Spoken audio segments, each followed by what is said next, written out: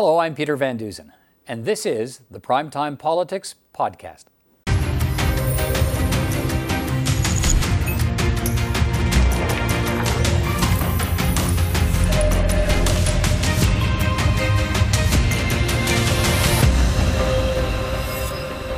On our program tonight, Canada records its first COVID-19 death in British Columbia. And as the number of cases of the coronavirus continues to grow, so does the damage to the Canadian economy. Oil prices plunge, stock markets nosedive. Why is it happening, and what could the federal government do to cushion the blow? Conservative leadership candidate Erin O'Toole has a strategy for winning over Conservatives, but can it win over the country too? Erin O'Toole joins me to talk about that. The federal government moves to ban conversion therapy across the country to end all efforts to change the sexual orientation of LGBTQ Canadians. And our press gallery panel looks ahead to a week of major challenges for the Prime Minister and his government.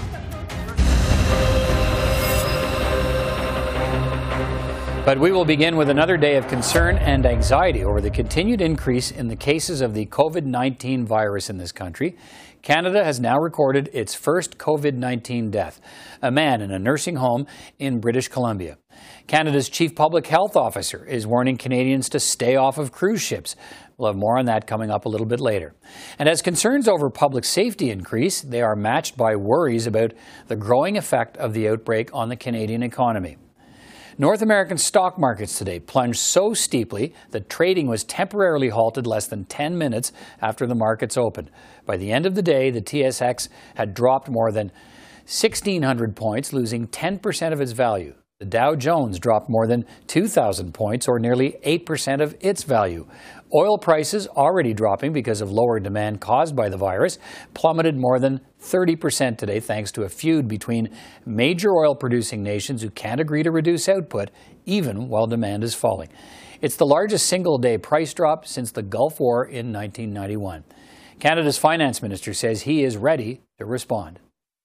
I think what I'm trying to say clearly to Canadians is we have a strong fiscal position. We have been lowering our level of debt as a function of our economy for the past 4 years. That puts us in a good position to support people as they go through challenges. It puts us in a good position to support our healthcare system so we can ensure it stays strong. It puts us in a good position to make measures for companies as they face challenges. And of course, puts us in a good position to deal with any potential challenges in the economy. So what we'll finally do will be very much about the facts. That was Finance Minister Bill Morneau saying the government stands ready to help. Alberta Premier Jason Kenney responded to the oil price crash today as well. His government recently presented a budget based on $58 a barrel oil. It's about half of that now, and that means hundreds of millions of dollars in lost revenues. Here's how the Alberta Premier addressed the latest shock to the provincial economy. Later this week, I will be traveling to Ottawa, and I will present to the Government of Canada and the Prime Minister several actions that are urgently needed to help to protect our economy from the price collapse and the global downturn. And I'm sure that many, if not all, of my provincial and territorial counterparts will join with me in that call as we lead up to the federal budget at the end of this month. Our Finance Minister, Travis Toews, has been speaking with Federal Finance Minister Morneau about these issues today.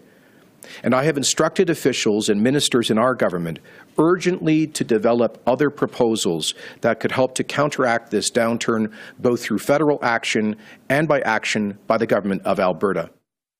Well, let's bring in three members of Parliament now to debate the current blows to the Canadian economy and how the government is responding to those blows. From the foyer of the House of Commons tonight, I'm joined by Darren Fisher, the Parliamentary Secretary to the Minister of Health.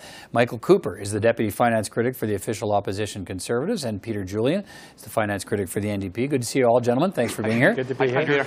Darren Fisher, let me start with you.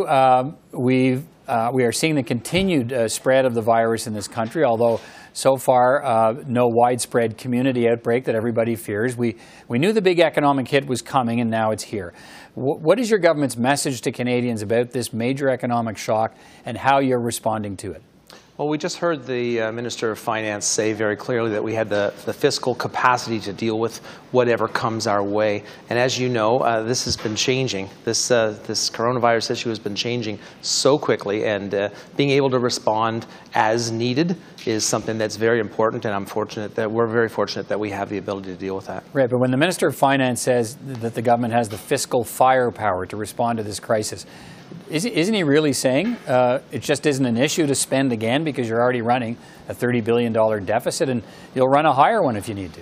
Well, he certainly didn't say that. He did say that he's working with all of his counterparts and ensuring that we have the ability to respond as needed. So he certainly didn't speak to any future deficits regarding, the coronavirus issue.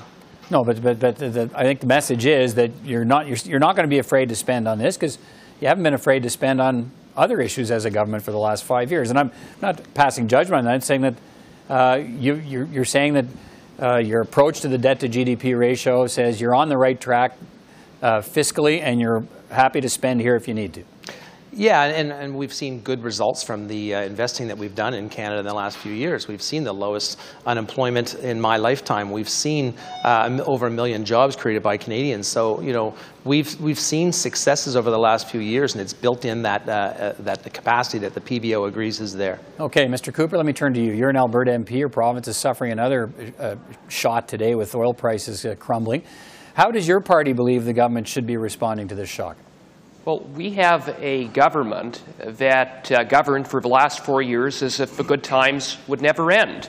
And so they abandoned all of their fiscal anchors with massive waste, massive deficits, massive debt, with no plan, no contingency for a downturn in the economy and other uncertainties arising from events like coronavirus or the illegal blockades. Instead, what we have is a government that has left the cupboard bare. And as a result, we don't have the kind of fiscal response, the fiscal capacity that we should have. But to follow that analogy, reckless spending. To follow that analogy, if there's a cupboard that's bare, the government can go to another cupboard and borrow stuff to fill up that cupboard. So I guess, given the current situation, notwithstanding what you say this government's done for the past 5 years, given the current situation, would you suggest now they cut back on spending or go ahead and spend more if that's what's needed to deal with this shock? We have proposed a number of ideas to stimulate the Canadian economy, and that begins by reducing taxes on workers and small businesses, rolling back anti-development legislation like the No Pipelines Bill C-69 and the Tanker Ban Bill C-48, reducing red tape, which has been a stranglehold on small businesses by imposing a 2-for-1 rule. In other words, for every new regulation, that there be the elimination of 2 regulations, which builds upon the current 1-to-1 rule, and eliminating waste that this government has spent hundreds of millions of dollars giving to their corporate friends. So the answer is those measures you would take right now in this current situation, cutting taxes and so on, you think that would be what would help the country get through this latest shock? We believe that would help restore confidence, return investment, and get Canadians back to work, contrary to the approach of this government, which is just to spend, and spend some more. Mr. Julian, how should the government be responding to these economic shocks from the coronavirus? Well, what they should be doing is making investments in our healthcare system. The Harper Conservatives slashed what should have been a clause that allows for adequate health care funding across the country, and the Liberal government has continued that practice. So health care funding has been strapped because of those measures. We also believe, and Jagmeet Singh said this very eloquently in the House today, that when somebody is having to choose between putting food on the table for their family or having to isolate themselves because they may have contracted the coronavirus, it's a very difficult choice to make. And so EI has to allow for that sick leave for people that don't have provision of sick leave for many Canadian families, and about half of them are $200 away from insolvency on any given month. For many Canadian families, they don't have provision for sick leave. If they don't go to work, they can't feed their family. So these are the kinds of measures, practical measures, that you would expect a government to take. But we have to find on the revenue side as well the way it means to pay for that. And the Parliamentary Budgetary Officer talked, as you know, Peter, about $25 billion that go offshore every year in overseas tax havens. We need to start closing that and making sure we're building up fiscal capacity of the government even more. Mr. Fisher, the COVID-19 impact comes along with the impact from blockades and already slumping economic growth in this country even before the coronavirus hit. So when the finance minister says the fiscal framework allows you to handle these shocks, if the object, which it's been since your government took power, is to maintain the debt to GDP ratio, given this kind of shock, does that mean spending cuts in other areas would have to come in the budget? Well, what we've seen, Peter, is we've seen a willingness to help Canadians. First of all, we think about the health and safety of Canadians, and then we think about the impact on the economy. And, you know, at times like these are trying times, it's important that we look after Canada. We've invested in Canada for the last 5 years. We've seen growth. We've seen really good results. And now it's time to step up to the plate and be there to help Canadians as needed and to help Canadian businesses as needed. And I'm looking forward to Budget 2020 to see whether there's things in there that the Minister of Finance is willing to do for Canadians. All right. So you're suggesting we don't need to see cuts in this budget if the government's going to maintain a track that relationship on debt to GDP ratio, which everybody seems to suggest is going to take a hit given the current crisis. Well, you know, we've seen the debt to GDP ratio go down every year, I think, except for one. And we've seen, you know, we've heard from economists all over the world that we're in a very, very strong position, the strongest position in that measurement in all of the G7. So, you know, we feel strong about this. We feel that it's important to take care of Canadians and take care of Canadian businesses. And I think it's important to realize that these are trying times, and this is the time that we'll. Mr. Cooper, let me. You can jump in here, but I want to start. Hang on. If the government is going to have to spend billions to manage this economic crisis, should the budget begin to make cuts, or is that the wrong time for that?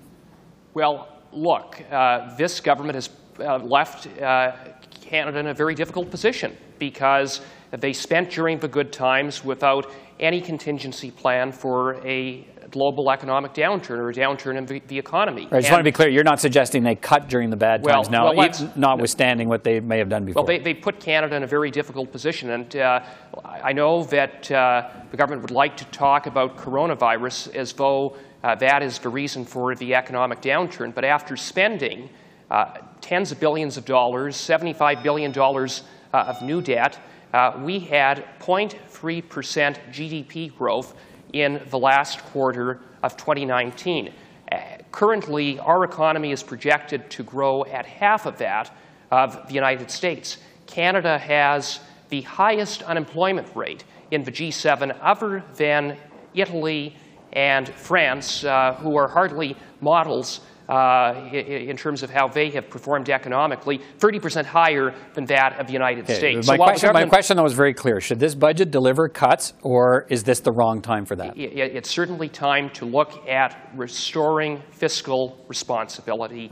And we have put forward a comprehensive plan to do just that, to stimulate the Canadian economy. Mr. Julian, what do you want to see? Like, I've jumped ahead here because we don't know when the budget's going to be, but all things being equal, it should be in the next few weeks unless it gets pushed off because of the crisis we're in now. What does that budget have to do? Well, we believe in stimulus for clean energy, that we need to start making that transition to clean energy. Before the coronavirus, we were already being beset with huge cost to our economy of climate change, $5 billion a year. Another $5 billion in insurance costs that have increased as well. So we're already seeing the impacts of climate change. We need to see a government that takes action on that. And we're looking for practical elements that would actually make a big difference. For example, pharmacare. That's a no-brainer. When the Parliamentary Budgetary Officer says that Canada as a whole would save $4 billion, and Canadian businesses would save $6 billion from universal pharmacare. Do you think that's still realistic? We're going to have a First Minister's meeting Friday, and they're going to go to that room, and they're going to say, put pharmacare to the side. We need an increase in health transfers to the provinces. That's the priority now. Absolutely. And certainly that seems to be amplified while we're talking about coronavirus. Absolutely, and that's an issue. But as well, we're talking about pharmacare because of the practical implications of that. And as I say, we need to take action on the revenue side. That's where the overseas tax havens, where putting in place capping the stock option loophole, all of these giveaways that go to very wealthy Canadians and very profitable corporations need to stop so we have the wherewithal to make the investments that are going to help people. All right, gentlemen, that's our time for tonight. Thank you all for your perspectives, and we'll talk again. Take care. Thanks, Peter. Thanks very much. Well, let's get another perspective on the market meltdown and what role the federal government can play when the economy suffers these setbacks. And exactly where are we heading with all of this? Ian Lee is a professor in the Sprott School of Business at Carleton University in Ottawa. He is with me now. Ian Lee, good to see you again. My pleasure. Thanks for being with us. Let's start right there. Are we heading for a recession? Are you convinced of that? I believe we are, and I don't just mean Canada. I mean I think we're going into a global synchronized recession because of the impact of the coronavirus on the supply side. But meaning shutting down supply because factories are closed and people are being quarantined. But it's feeding over onto the demand side because people are terrified. So what are they doing? Staying home, not going to shopping centers, not getting on airplanes, not going to restaurants. In other words, they're not doing all the things that we normally do, which involves spending money. Right. And so all that money is being sucked out of the economy, and that's surely going to hit an awful lot of businesses. That may be where we're headed, and let's look at the path of how we get there, given what we've seen certainly today with a meltdown in the stock markets, plunging oil prices. Connect those dots for us. Sure. What's the connection between coronavirus and plunging oil prices, and why we're seeing what we're seeing? Right. You're right. It does start with the coronavirus, and it started in China. And why that's important is China is the second largest economy in the world, 14 trillion GDP in U.S. dollars. They're the largest importer of oil in the entire world.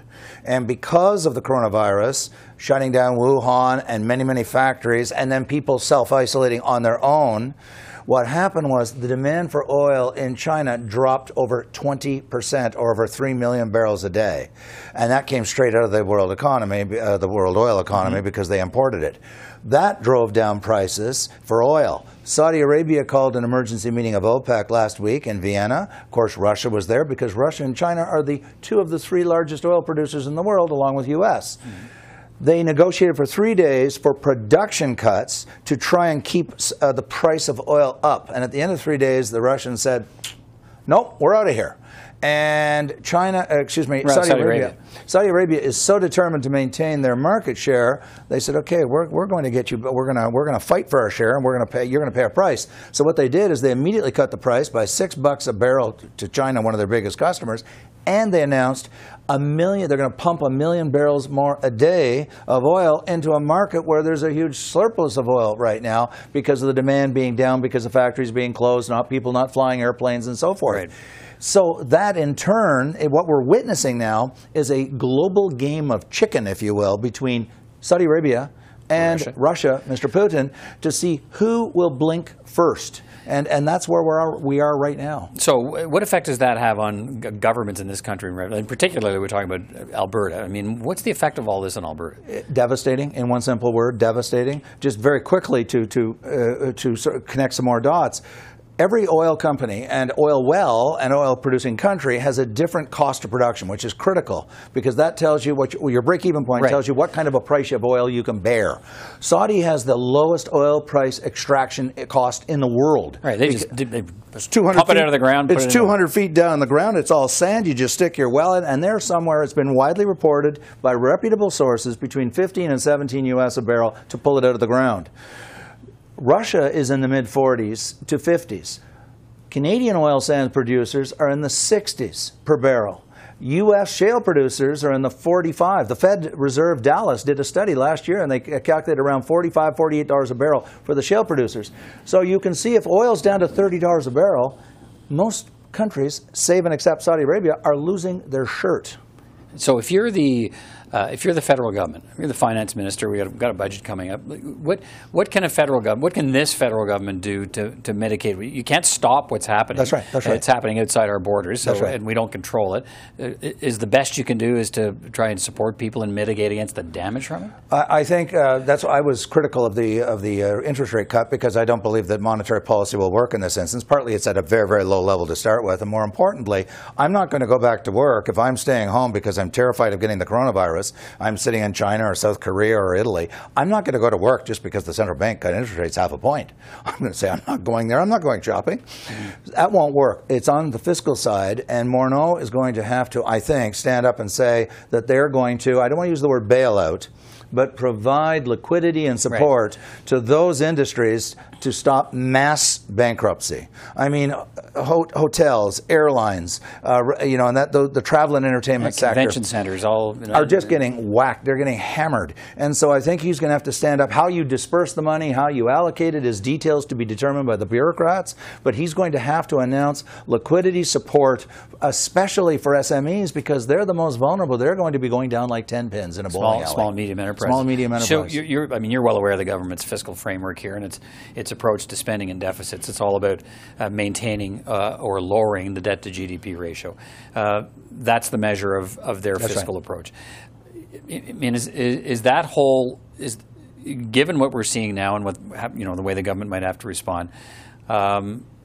Is that approach in peril? I mean, that standard of being able to say, look at the debt to GDP ratio, is that in peril if this lasts a fair bit of time? I think it is. The PBO warned, they didn't predict it was going to be blown through, that debt to GDP ratio, but they certainly highlighted it, that it's at risk. I think given the gravity and the enormity of this crisis, that understandably and properly so, any Minister of Finance, including Mr. Morneau, is going to have to say, number one is saving the economy. Number one is saving those thousands upon thousands of businesses that are being gutted and destroyed by the complete collapse of revenues in certain sectors. Mm-hmm. So he's going to have to say, we'll come back and talk about that after, with getting a plan back into, if not balance, into bringing GDP, debt to GDP into line. But I think in the short run, he's going to suspend it or say setting it aside, because that's not the priority. The priority, of course, is all of these businesses that have been whacked. And, of course, the reason that's important to everybody is because they employ millions of people. Mm-hmm. And these people, if these businesses do fail, then you're going to see an enormous increase in unemployment. So the government pays either in the short run or in the longer run, because the EI is run by the Government of Canada. So if you don't save these businesses from failing right now, well, it shows up in a different category called unemployment insurance. All right, Ian Lee, always good to get your perspective. Thanks. My pleasure. Thank you. Well, now let's turn to the latest on the spread of the COVID-19 virus. Canada has recorded the first death from the virus, a nursing home resident, a man in British Columbia. There are now 77 confirmed or presumptive cases in this country. That's of the more than 110,000 cases now confirmed worldwide. Ontario has reported 34 confirmed or presumed cases, and there are 32 confirmed cases now in British Columbia. Alberta is reporting 7 confirmed or presumed cases. Quebec reporting 4 cases. Public health officials continue to say the risk of transmission in Canada remains low. But they are warning Canadians to be careful when traveling, and specifically to avoid cruise ships. I've asked Canadians to think twice about going on cruise ships. Today, the Public Health Agency of Canada is recommending that Canadians avoid all cruise ship travel due to COVID-19. Cruise ships have passengers from around the world who may be arriving from areas with known or unknown spread of the novel coronavirus. The virus can spread quickly on board cruise ships due to the close contact between passengers. So the advice from the government today, don't take a cruise. And there are also discussions now among health officials about whether the cruise ship season in Canada should be delayed because of the outbreak. 6 of the cases in Canada are people who were passengers on a previous cruise aboard the Grand Princess cruise ship. And right now, 237 Canadians are on that same ship, quarantined in California. It's expected they will be flown back to Canada, perhaps as early as overnight, on a plane chartered by the Canadian government, paid for by the cruise line. The ship has been hit by a coronavirus outbreak. So far, 19 crew and 2 passengers have tested positive for the virus. The Canadians will be flown to Canadian Forces Base Trenton in Ontario, where they will be quarantined for 14 days. The federal government is also asking the provinces to identify any gaps and shortages they may be facing in their healthcare systems in case the outbreak gets worse. We are very alive to the fact that some provinces are indicating that they have deficits, and we are gathering that information, and we have said all along that we will be there as a federal government to support them with the resources they need, whether those are financial resources or practical resources. You mentioned kits, personal protective equipment, ventilators. Dr. Tam can speak a little bit about the components of the testing kits. So we are in the process right now of ensuring that we understand where those potential deficits will be from province to province, and we obviously have supply on hand of some of the materials and are doing the assessment right now with provinces in terms of what their particular needs are as it relates to a surge in capacity related to COVID-19.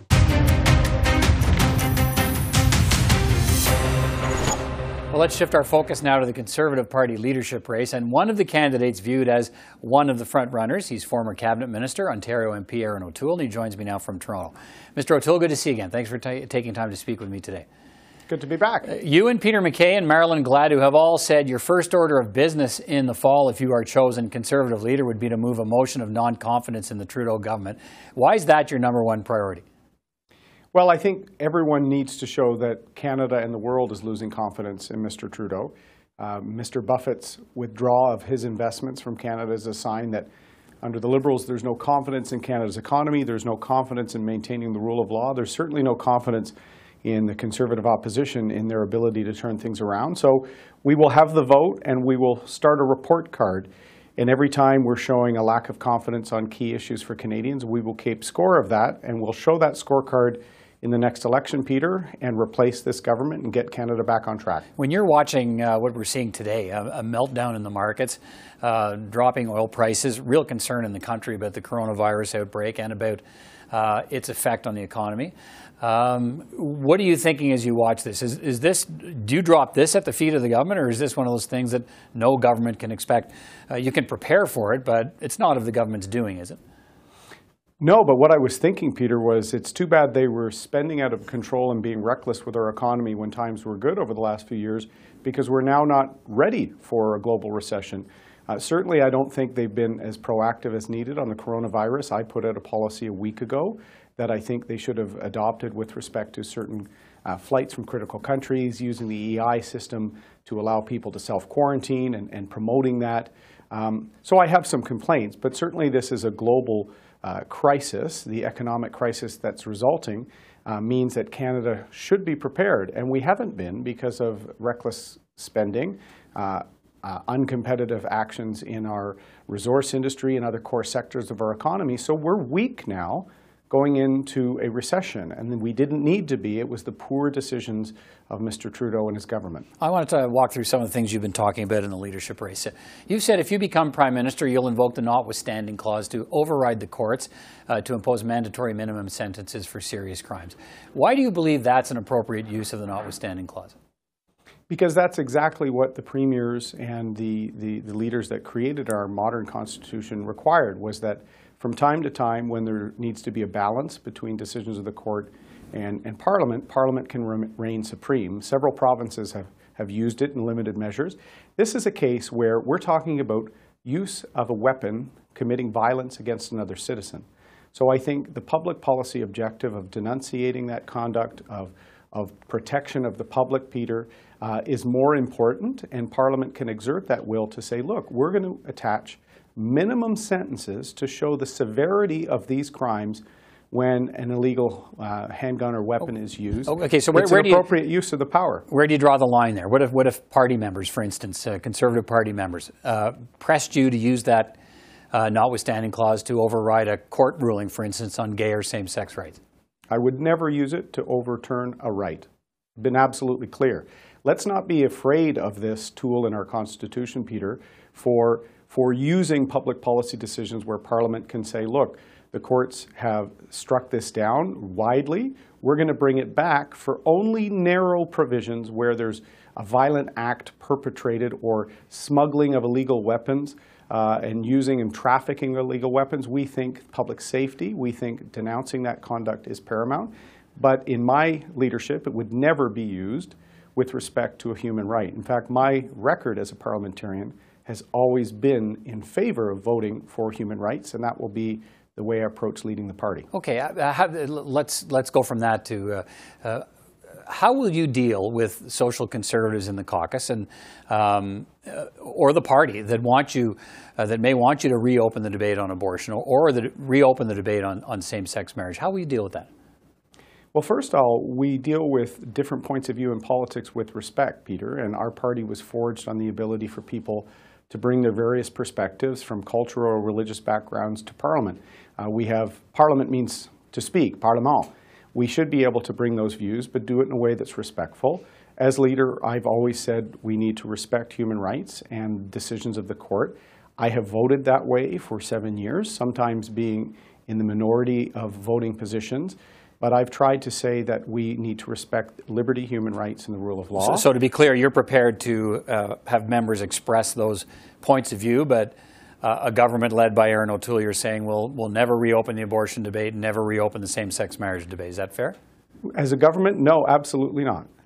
But within that, you can have a debate on a range of issues that people might bring forward from a social conservative or faith perspective.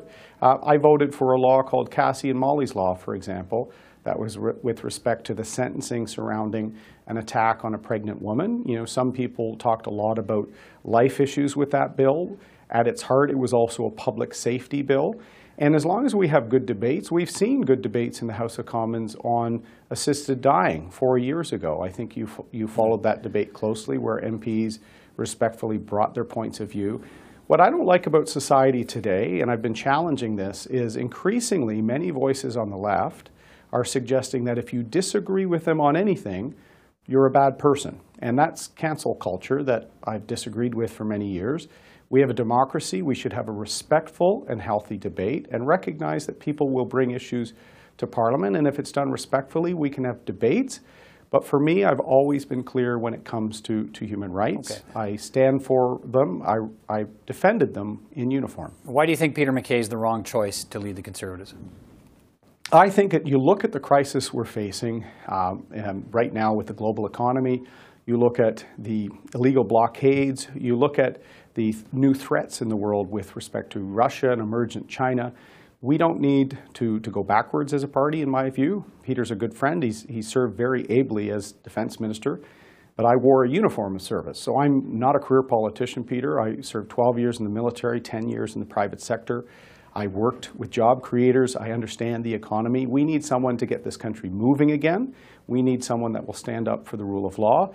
We need someone that will unite this country, which was not divided when the Conservatives were last in government. And now we have a resurgent Bloc Québécois, and we have a Wexit movement, and a prime minister who seems to be on holidays half the time. So we need to get serious. But all those things you've mentioned, specifically, what is it about Peter MacKay and what you've heard him say that contributes to any of those failings you've just mentioned? I don't think Peter brings the skill set or the ability to unite the country at a time it needs to be. The fact that Jason Kenney, the Premier of Alberta, knows that I can do that, knows that my background, the fact that I worked in the energy industry before I joined the military, I've always stood up for our resource sectors and jobs, the fact that I've lived across this country, I speak French, all the elements that I think are critical for our next leader to not just keep our party united, we need to keep the country united, and that's why I'm running. But do you think he's too much of some people, do you think he would take the party too much to the left? Is that the problem? Peter MacKay's a lefty? He'll have to articulate what he wants to do. He's changed his position on a few issues, even in the course of the 2 months of this race so far. So I don't think Peter has been clear about where he would be as Conservative leader. I'll leave that to him. I've been very clear throughout my political career where I'm at on issues. I am a proud Conservative. I've fought on a range of issues from military and veterans to foreign affairs, public safety, and certainly the economy. I think with this sort of age of disruption, the uncertainty we're in, the disunity we're in, we need a doer, not just a sort of a career politician. I guess what I'm getting at is what have you heard from Peter MacKay that you think makes him less of a Conservative? Peter is a good conservative. He led the Progressive Conservative Party, Peter, 17 years ago. I've only been in politics 7 years, but the country and the issues we're facing is for the new generation. I don't think we need to go back. I also think it's difficult when you're not in the House of Commons. I can move a few seats over and hold Justin Trudeau to account on day one. Okay. I can actually bring the vote of non-confidence in the House of Commons. Peter will have that challenge. So he's my friend. I respect him, but I don't think he has the skills needed at this critical time for our country. A couple of quick things to finish on the minute or so we have left here. We've heard your messaging to the grassroots, and I get that's good for the base you already have. But what is your plan to grow the party with more voters in the middle who've supported Conservatives in the past? Aren't they really the people you need to win over if you're going to form government? Well, we need to win more seats in my region of the country, the 905, in the 416, the GTA. We will. I've won 3 times here in the 905. I've got roots across this country from my military service. I think I have the ability to win. I'm also going to go after NDP seats, Peter, because in Windsor, in Hamilton, you know, the NDP doesn't stand for working people anymore. They're a social movement. They are supporting the blockades and the illegal protests. We need people to be able to provide for their family, to work, to value hard work. And anyone's going to be welcome in my Conservative Party if they want to build this great country. And whether they voted NDP in the past, Liberal in the past, I'm going to be reaching out to them. We're going to grow a big blue tent, and we're going to win. Okay, very quickly. You're rolling out your platform later this week, as I understand. What are you going to be saying about climate change? Because that was clearly an issue for the party in the last election. What are you going to be proposing? Or maybe you don't want to give me that today, but give me some sense of the direction you think a Conservative government will take fighting climate change under your leadership. Under my leadership, we will have a plan out early. It will be an effective plan to get emissions down, and we will defend it. I think we launched our plan way too late, and we allowed our opponents to say we had no plan, we were deniers. I did environmental work as a lawyer. These issues are important to me, Peter. I will also respect provincial plans. As the court has recently said, the carbon tax top-down approach the Trudeau government has used is actually unconstitutional. So respecting the provincial plans... Well, in fairness, that's one court out of 3, in fairness. Yeah, it's my assessment too. Okay. I also think Bill C-69 is unconstitutional, and 9 out of 10 premiers asked the Prime Minister not to pass it. You wonder where the national unity crisis came from? It's quite simple. Justin Trudeau. So we need to address the things he's done to destabilize our economy. But I will have a climate change plan that works on large emitters, getting them down on a targeted schedule, Peter, without economic disruption. That's where we have to come up with smart policy. And I brought some out a few years ago. Stay tuned for our policy launch at AaronO'Toole.ca. All right, Aaron O'Toole, good to talk to you again. We'll talk again soon. Take care. Thank you.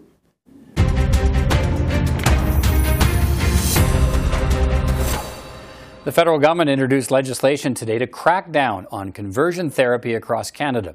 That's the controversial therapy aimed at altering an individual's sexual orientation or gender identity. The legislation will amend the criminal code to make it an offense to cause a minor to undergo conversion therapy, taking a minor to another country for conversion therapy, forcing a person to undergo conversion therapy against their will, profiting from providing conversion therapy, and advertising an offer to provide conversion therapy. All of those punishable under the criminal code. Here's the Justice Minister, followed by one of the survivors of the conversion therapy who attended today's announcement. Conversion therapy is premised on a lie. That being homosexual, lesbian, bisexual, or trans is wrong and in need of fixing. Not only is that false, it sends a demeaning and a degrading message that undermines the dignity of individuals and the LGBTQ2 community as a whole. Contrary to what some might say, there is no right or wrong when it comes to who you are or who you love. To the Canadians that want to get out of conversion therapy, it gets better. It got better for me and countless of other Canadians that are in this movement. As for me, today, I'm not okay. I'm sad that it must go this far to tell people that I am being harmed. I'm sad that I lost my friends. I'm sad that I'll never be able to speak to them again because they believe that this is right. There is nothing wrong with being queer or trans because we are diverse, lovely, kind, respectful, fun, and now free. Bardish Chagger is Canada's Minister of Diversity and Inclusion and Youth, and she is with me now in our studios. Minister, good to see you again. Good to be here. Thanks for being here. Why has the government come to the conclusion now that this type of therapy must be the subject of criminal code protections and offences? What evidence have you relied on here?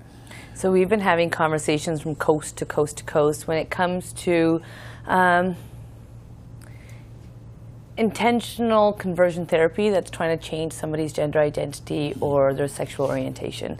We know it doesn't work, we know it's destructive, we know it's harmful, and that's why it's important that the Government of Canada step up. Minister Lametti had sent a message to his counterparts before the election to say that we would be taking action on this file, informed by Canadians, informed by organizations, academics, experts, and the list goes on.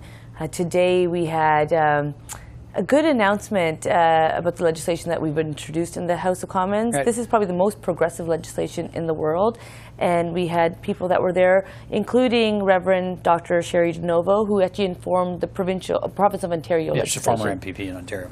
This bill provides, let me walk through it a bit. The bill provides criminal code amendments to prevent minors from receiving conversion therapy, but it's not an outright ban on the practice, since it would still allow conversion therapy to non-minors who want it, as long as it's not a paid service or not advertised. Have I got that right? Mm-hmm. Is that right? Yep, so okay. Competent individuals that are adults that are able to make their own choices are still able to make their choices. But you and Mr. Lametti said today at the news conference, suggested it's a cruel practice that can lead to lifelong trauma, and there's lots of evidence of that. So I guess if I'm wondering if it's a cruel practice, why is it being permitted at all? Why isn't this an outright ban? Adults are able to make their decisions and their choices. That's part of our Charter of Rights and Freedoms. Adults choose to consume alcohol, smoke cigarettes, now even cannabis. Those are choices that they make. What we know is that when it comes to minors, that the federal government has a responsibility to to bring forward legislation that actually ensures that every Canadian can realize their potential, be their true selves, and that's what this legislation does. LGBTQ2 rights are human rights, and today the Government of Canada is acting, and it's really about protecting LGBTQ2 Canadians. We had people come today to share their stories, and what was demonstrated is that we still have a lot more work to do. Right. We know that there are vulnerable populations within our country that are not able to succeed, and it's unfortunate. There are people from these communities that have said, like, I've never interacted with conversion therapy, and that's great. If you have a supportive network around you that's allowing you to realize your potential, that's great. But we want an inclusive Canada for every Canadian, and that's why this ban is so important. Because I know some activists had been proposing some kind of an outright ban. If you make the practice illegal, even though adults make their own choices, if you make it illegal, it provides you with I suppose a different message to anybody providing the service, even if it's not for money and even if it doesn't involve advertising. Is this a question of just like you're into some gray area of the law there? If you were to try to enforce that kind of a ban, you're not sure you could do it. So it's exactly the most progressive legislation. We've taken it as close to the line that we can to ensure that we're still protecting charter rights for Canadians. What we know is that it's a practice that does not work. Research shows that conversion therapy causes great harm. When it comes to mental health, suicide rates, it's destructive practice. And the more I've been in this portfolio and having these conversations, the more that I knew that we needed to take action sooner than later. How do you legally prove if someone's being forced to undergo conversion therapy against their will? I think that's going to be one of the challenges. Presumably that would require a complaint from somebody who's been forced to undergo it, and then some sort of a criminal investigation. The government's prepared to believes those resources need to be devoted to eradicate this practice. We've got strong laws in our country, and I have confidence in our institutions to ensure that the law is upheld. And I think that's what will take place. Of course, we'll have to work with provinces and territories, but 3 provinces have already put forward a conversion therapy ban. If you look at PEI, Nova Scotia, Ontario, this practice has already been taking place in Ontario for 5 years. And other cities as well, Calgary and Edmonton. Cities have been doing the charge as well. What's important is that all Canadians from coast to coast to coast today know that the Government of Canada has introduced legislation to ban this practice across the country. You're going to hear from the critics. You probably already have through the process, and some of them are suggesting, look, this will stop parents from having conversations entirely with their children about sexuality and about. And the politics of fear will not work here. And what it is, this is about saving young people's lives. These are about real conversations. Discussions about someone's sexual orientation or gender identity are not targeted in this legislation. What is targeted is forcing an individual to undergo conversion therapy that they're not asking for. I've heard a lot of stories from Canadians, and I'm so thankful for the family in which I was raised. I am a person of faith, and I was taught to love every individual around me and to see the best in them, because people are good people. What we know is that there's some bad things happening, and we cannot stand idly by and not take action. The stories that we heard today from individuals, and a lot more people are sharing their stories, these people are traumatized for the rest of their lives. I want them to know they have a partner in the federal government. I want them to know that they matter, and we are listening to them, and we are going to work with them to ensure that they can succeed and contribute in any way that they want to. I should point out in our conversation that quickly on the penalty side, the maximum 5 years for offences involving the minors that we talked about earlier, and their hybrid offences, and 2 years involving the advertising or the offering of the service. So let me just finish on this. So you're in a minority parliament. Have you got buy-in from the other parties? Today is I'll tell you, it's a really exciting day.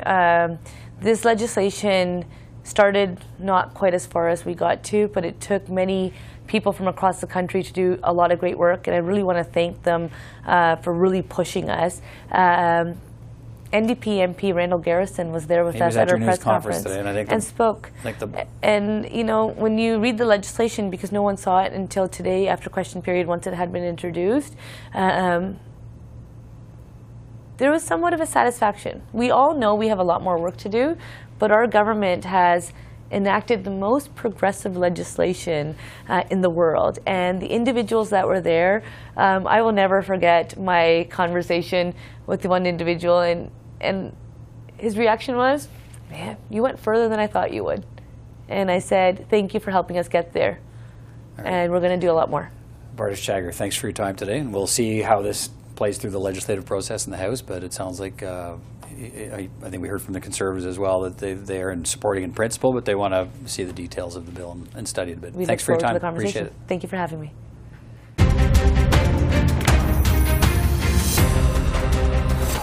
Well, the coronavirus, market meltdowns, First Minister's meeting coming up, another busy day and a busy week to come in this country.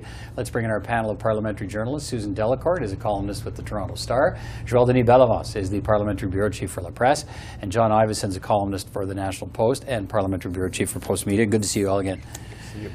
Wow, I mean, it's, you know, we started kicking this around before we started here. Where do you start with all of this? But let me frame it this way. Look at what's fallen in the lap of this Prime Minister and this government again, and let's start there. How big of a week is this for the Prime Minister and his government? This is huge because they all cascade into each other. You know, I've in my mind I've developed a mnemonic for them. It's been sort of ABC through this year: air crash, blockades, and now coronavirus.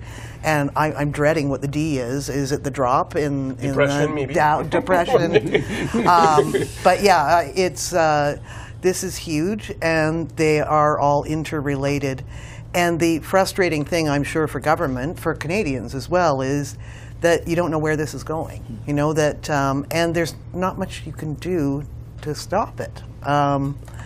We've had the first death. Wild question. I was up at question period today. We had the first death in Canada. Since Friday, we've had locally transmitted cases as well. The numbers still aren't huge, and but the panic is out there. Yeah. And if people aren't panicking about getting the virus, they're going to be panicking about the results of the virus. Yeah, if you weren't panicking about your own circumstance and health concerns, that you know, if you watch what was happening on the stock markets today, oil prices, you're concerned. JD, what do you think? Well, the cascade of events that we've seen over the last 24 hours is bringing a lot of headaches to the Prime Minister because he's got to manage this, but also the Finance Minister, Bill Morneau, who has to table a budget, and he has to go back to the drawing boards and redo basically his budget because of the current situation with the price of oil dropping. And it is affecting many regions of the country, particularly Alberta and Saskatchewan, but also Newfoundland and Labrador. They rely a lot on the price of oil for their own revenue. So it is, and the government was hoping that after the crisis we've seen with the air crash, the coronavirus, and the blockades, that the budget would finally turn the page on those crises and bring good news and bring them back focused on their agenda. Well, guess what? It's not happening. Yeah, what do you think as you're watching this, John? Well, I think to some extent, the question was about Trudeau, how big a week is it? I think he gets a little bit of a pass from the electorate who know that it is a global crisis and that sovereign governments have only got so much that they can do. At the same time, it seemed curious to me that he was not present today and didn't come out and say something, to reassure Canadians, because, I think people are. He was at a couple of different events today related to International Women's Day. But he was in Ottawa this afternoon. He could easily have been in question period, it seems to me. And I think that people do want to hear that the government is there as the sort of lender of last resort, as the backstop when it comes to spending money on healthcare if we need that kind of extra expense. If I were him, I would have been talking to Canadians today. That's an interesting comment from John. I bring back to the last big crisis we saw, financially, with the 2008-2009 crisis. And Jim Flaherty, the finance minister, was there to reassure Canadians almost on a daily basis. We're okay, we're going to do fine, we're going to go through it, we're going to take the necessary measures to calm people. And you also had Mark Carney as the Bank of Canada governor, who was also playing a role in this. We don't see that kind of same presence from the government in this beginning of a new crisis. And we have the opposition parties today, or certainly the Conservatives, the official opposition, making the case that, look, everybody knew there would be a shock to the economy. We just didn't know what, because shocks to the economy happen. And you've been spending essentially like mad sailors for years, and here it is. And this jeopardizes the whole fiscal framework. Is there much validity to that? I was surprised, actually, at the Conservatives' line of questioning today in the House. I actually went up there to see what the mood would be. And the fact that they went on, they weren't talking very much about the virus. They weren't talking about the stock market collapse specifically. They seemed to be using the day to just say, look, we told you so and you were awful already. Which I think it was more of a partisan tone than sort of what we're discussing. Where are you? What are the specifics about what is going on right now? They're trying to make the case that a Conservative government would have been in a much better position to respond to this. But but that doesn't really answer any Canadians' practical questions about what is going on here and what could be done and what the Conservatives want the government to do now. They do have a point, though, in that we've been 4 years of deficit spending. I mean, it's only relatively modest compared to the size of the economy. It's about 1.2% of the economy.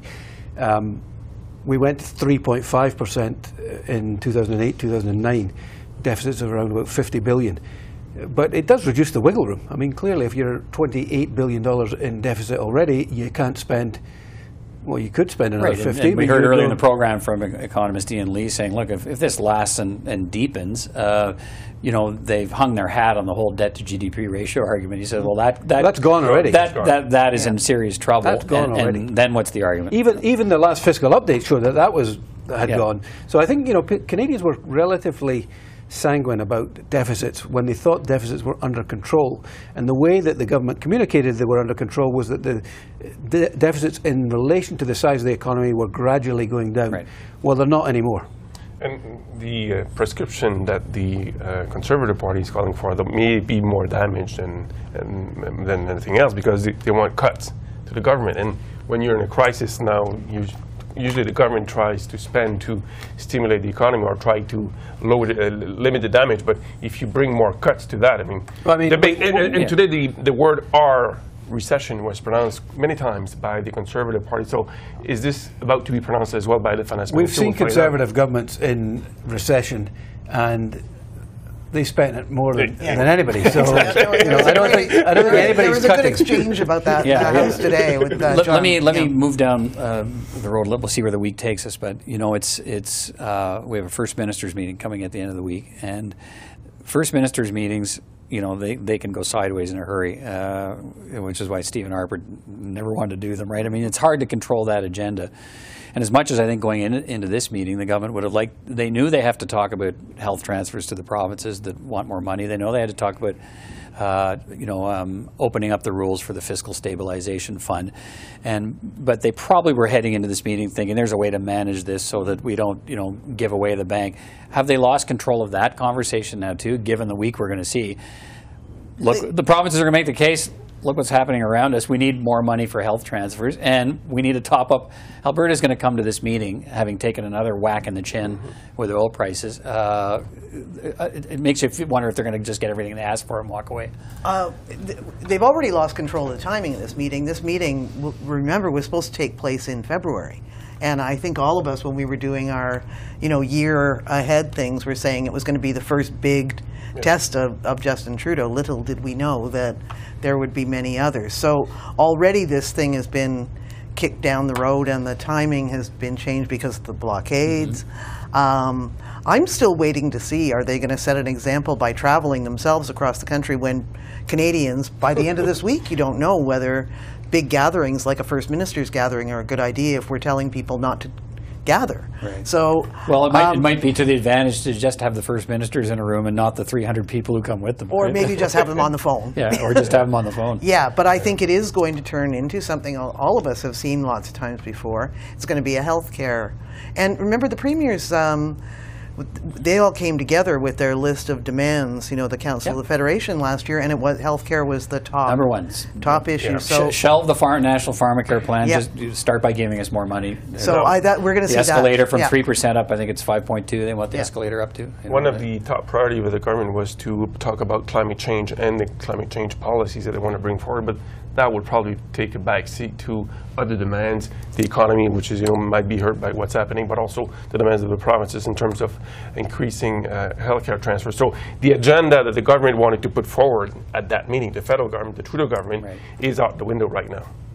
John, what do you think of it? Well, it just feels increasingly like this government is a cork in a torrent going down a stream. It just seems to be buffeted by one thing or another, and whatever the agenda was that they wanted to impose, it's just been totally derailed. Let's finish on this. That's cheery.